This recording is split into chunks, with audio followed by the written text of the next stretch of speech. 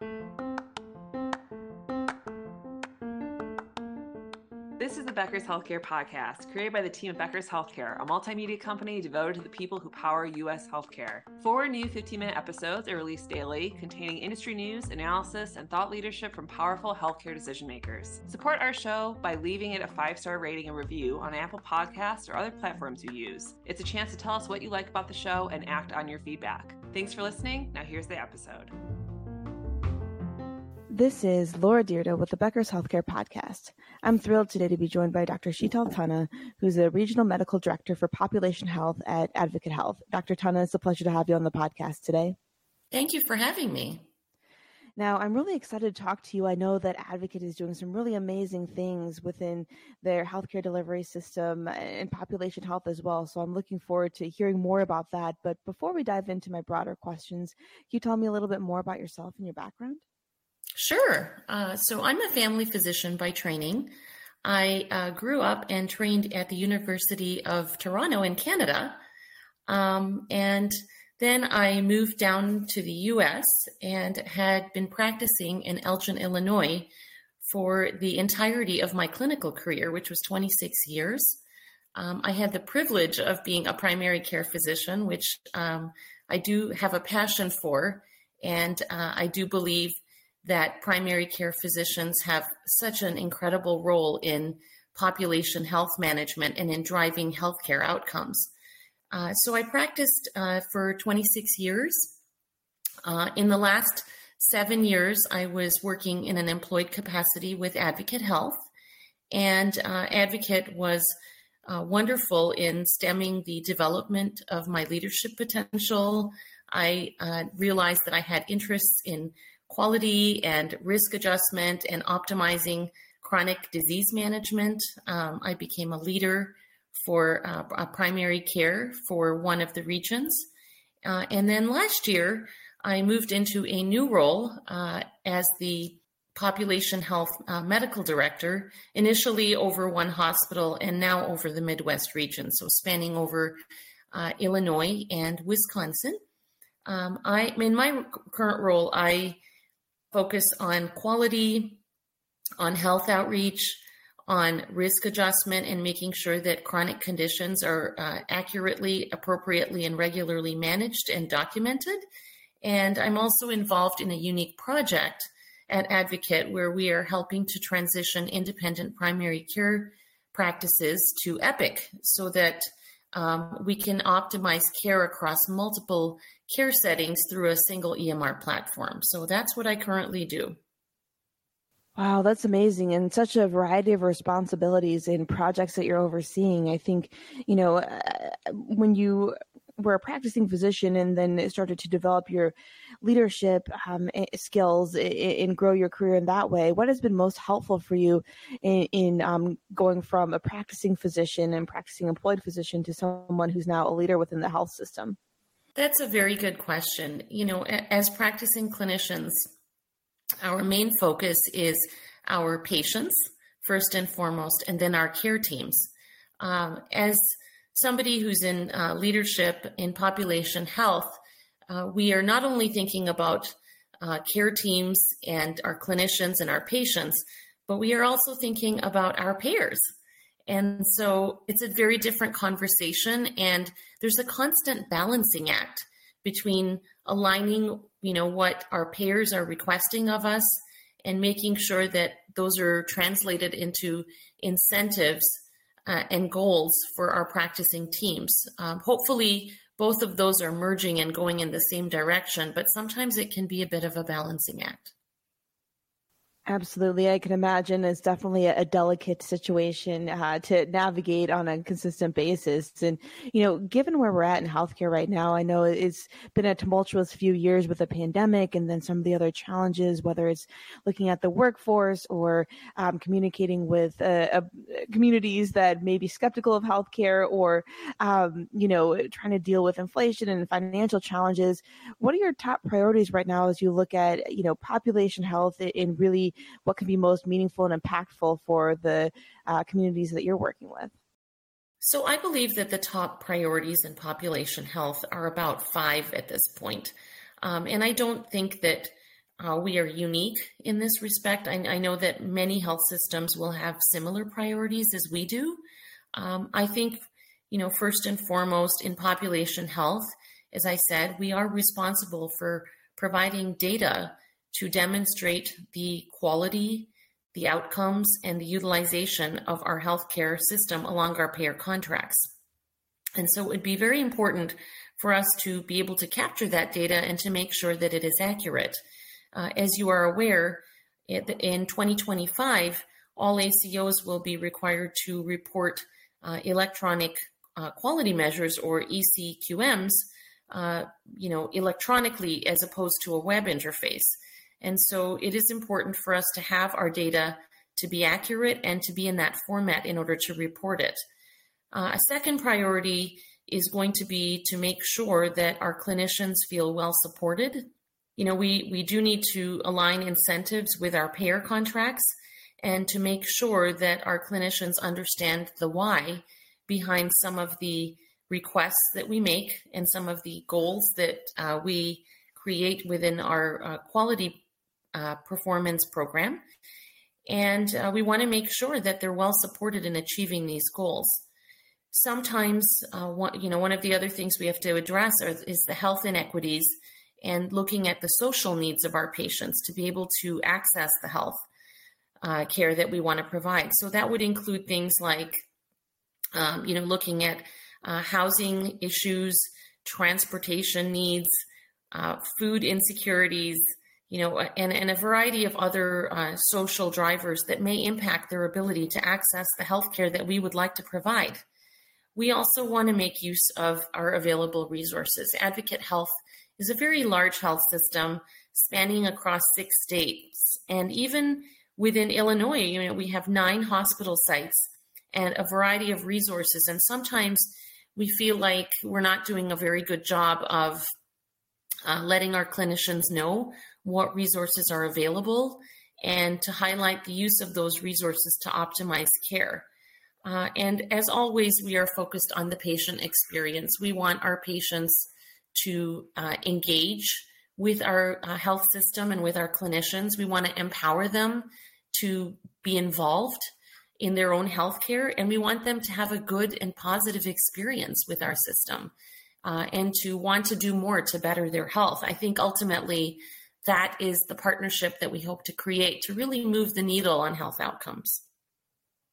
Absolutely. I think that's such a great point in looking at all those different areas and angles for the clinicians, especially through this transition. I can imagine it's not always easy going from the fee-for-service model, especially, and then looking at how you can drive quality and outcomes and how that gets tied into pay and incentives aligning there. And then for the patients as well, I know expectations can sometimes be high in terms of how they're experiencing their healthcare journey. And it really makes a difference when you're trying to connect overall with the community. Having the reputation of great patient experience is very important and crucial. So, when you're looking at all these areas, I think it seems like the one big, through line is the change aspect of it and needing to do some change from, the people side. How do you manage some of the change within healthcare providers who, are having to do things differently than they did in the past, or are seeing different accountabilities and metrics, in the way that their performance is measured than they maybe did 5 or 10 years ago?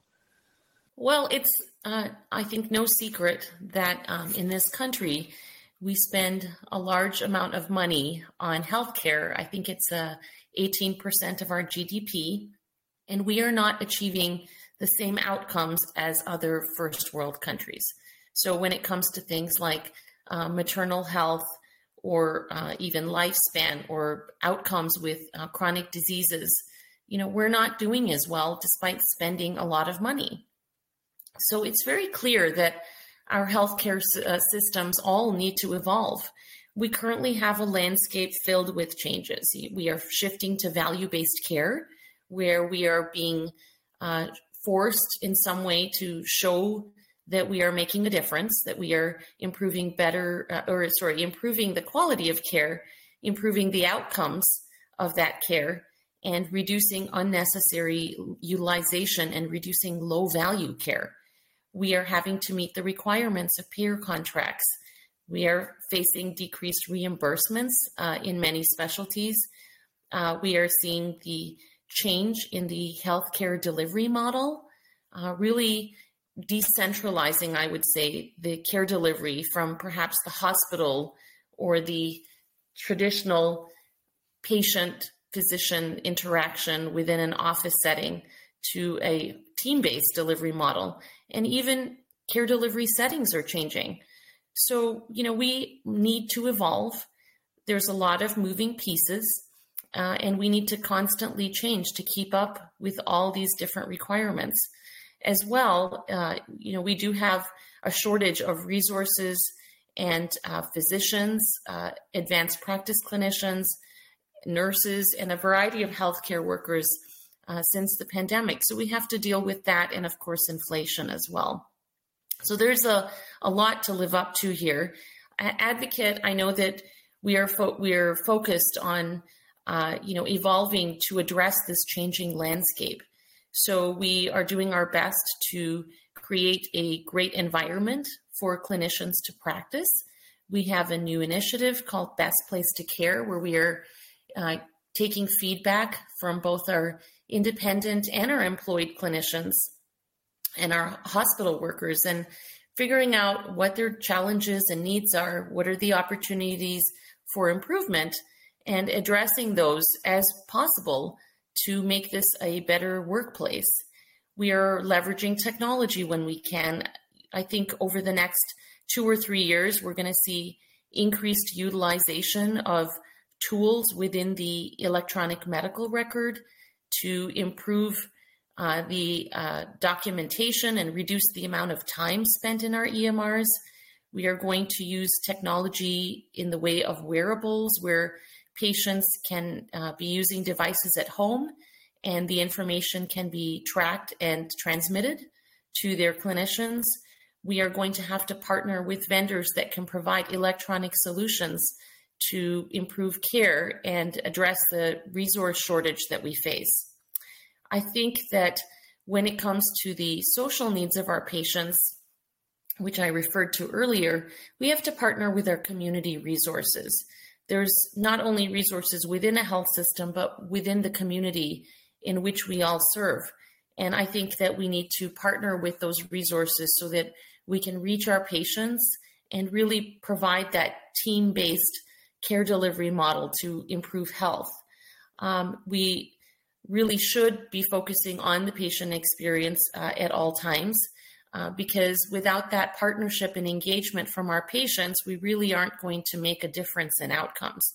So I think with that, health systems need to evolve to address, I would say, both extremes. Some of the younger and more tech-savvy patients may want virtual options for healthcare.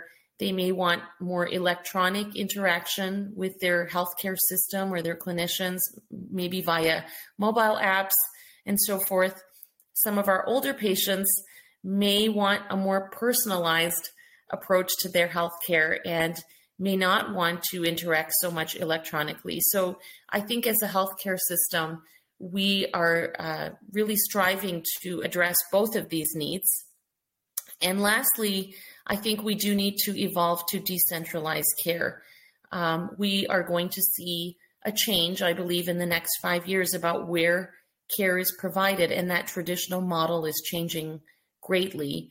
I think we're going to see more care being delivered at home, and Advocate is already very well experienced in a home care program, as well as an Advocate Care at Home, where care is being provided at home. We are devising a number of programs to provide care in patients' homes. And then I think that in the next few years, you're going to see more of the hospital at home programs developing around the country, where we can provide virtual care or even in-person visitation from clinicians and nurses, and have the medical resources and technical devices at home to be able to get that hospital level care for certain conditions at home. So lots changing in the healthcare landscape. Absolutely. That sounds fantastic. And certainly, in looking at what the potential is to really care for patients better in a way that's more cost effective and leads to better outcomes, it's just amazing to see that transition. And thank you so much for talking through all the different areas where Advocate Health is leaning in to make sure the population is cared for. I think it's just amazing to see and think about. Now, before we wrap up our conversation here, I was wondering if you could talk through, what is one change that you or your team has made in the last year or so that's yielded great results? I think certainly looking ahead, there's a lot of possibilities and potential, but would love to hear from your perspective just about a success story and something that, could inspire some of our listeners and other health system leaders as they're thinking about, some of the big challenges coming up in population health. Certainly. One example that comes to mind is our partnership with an IVR system. And what that involves, that's an interactive voice recording program. We currently partner with Cipher Health. And, I think whenever we're thinking about solving healthcare problems, we first need to identify what the problem is. What are we trying to solve? So, one of the things that we've been working on is how do we help patients transition from the hospital setting back to their homes? And again, when we look at, the need to evolve, I think that this kind of problem solving really looks at those things that I talked about earlier. How do we provide a better patient experience as they're transitioning back to home? How do we help our clinicians to help their patients transition to home? How do we leverage the technology? And how do we decentralize the care? So, when we decided to partner with an IVR program, we basically provided scripted telephonic or text messages for outreach after a patient is discharged from one of our hospitals. And our initial pilot identified low and moderate risk patients. And what we would do is when the patient went home within 2 business days, mostly on the day that they did go home, we would contact the patient with an IVR program. And the program would ask the patient multiple questions and ask for a prompt, either a voice prompt or they could use, the numbers on their phone device. So our prompts asked about things like symptoms, clarity of discharge instructions, whether they were okay with their medications or whether their durable medical equipment had been delivered, whether there were safety concerns for them in their home, such as a fall, or whether there were issues with social needs like transportation. And when a patient would indicate that there was an issue, an alert would fire and be transmitted to our dashboard, where our nurses were waiting by and would identify who the patient was, what the concern was, and be able to call the patient back within a set amount of time. So we were able to staff this program 24/7 with our nurses. And what we noticed is that, first of all, the patients were very responsive. We had a very high engagement rate to this program. We then continued to contact the patients for 30 days post-discharge. And I think most of us are familiar with, the penalties for patients readmitting within 30 days. It is not financially good for that to happen, but it's also terrible for the patient to have to be transitioned home and then bounce back into the hospital. That's a terrible experience. And so what we really wanted to do is reduce that from happening. And so with this care transitions program, what we noticed is that the number of times that the patients would press the alerts decreased over the course of those 30 days. Patients would be called 4 to 5 times during that 30-day period. And each time there was a decreased number of alerts. And what that means is we were addressing their concerns.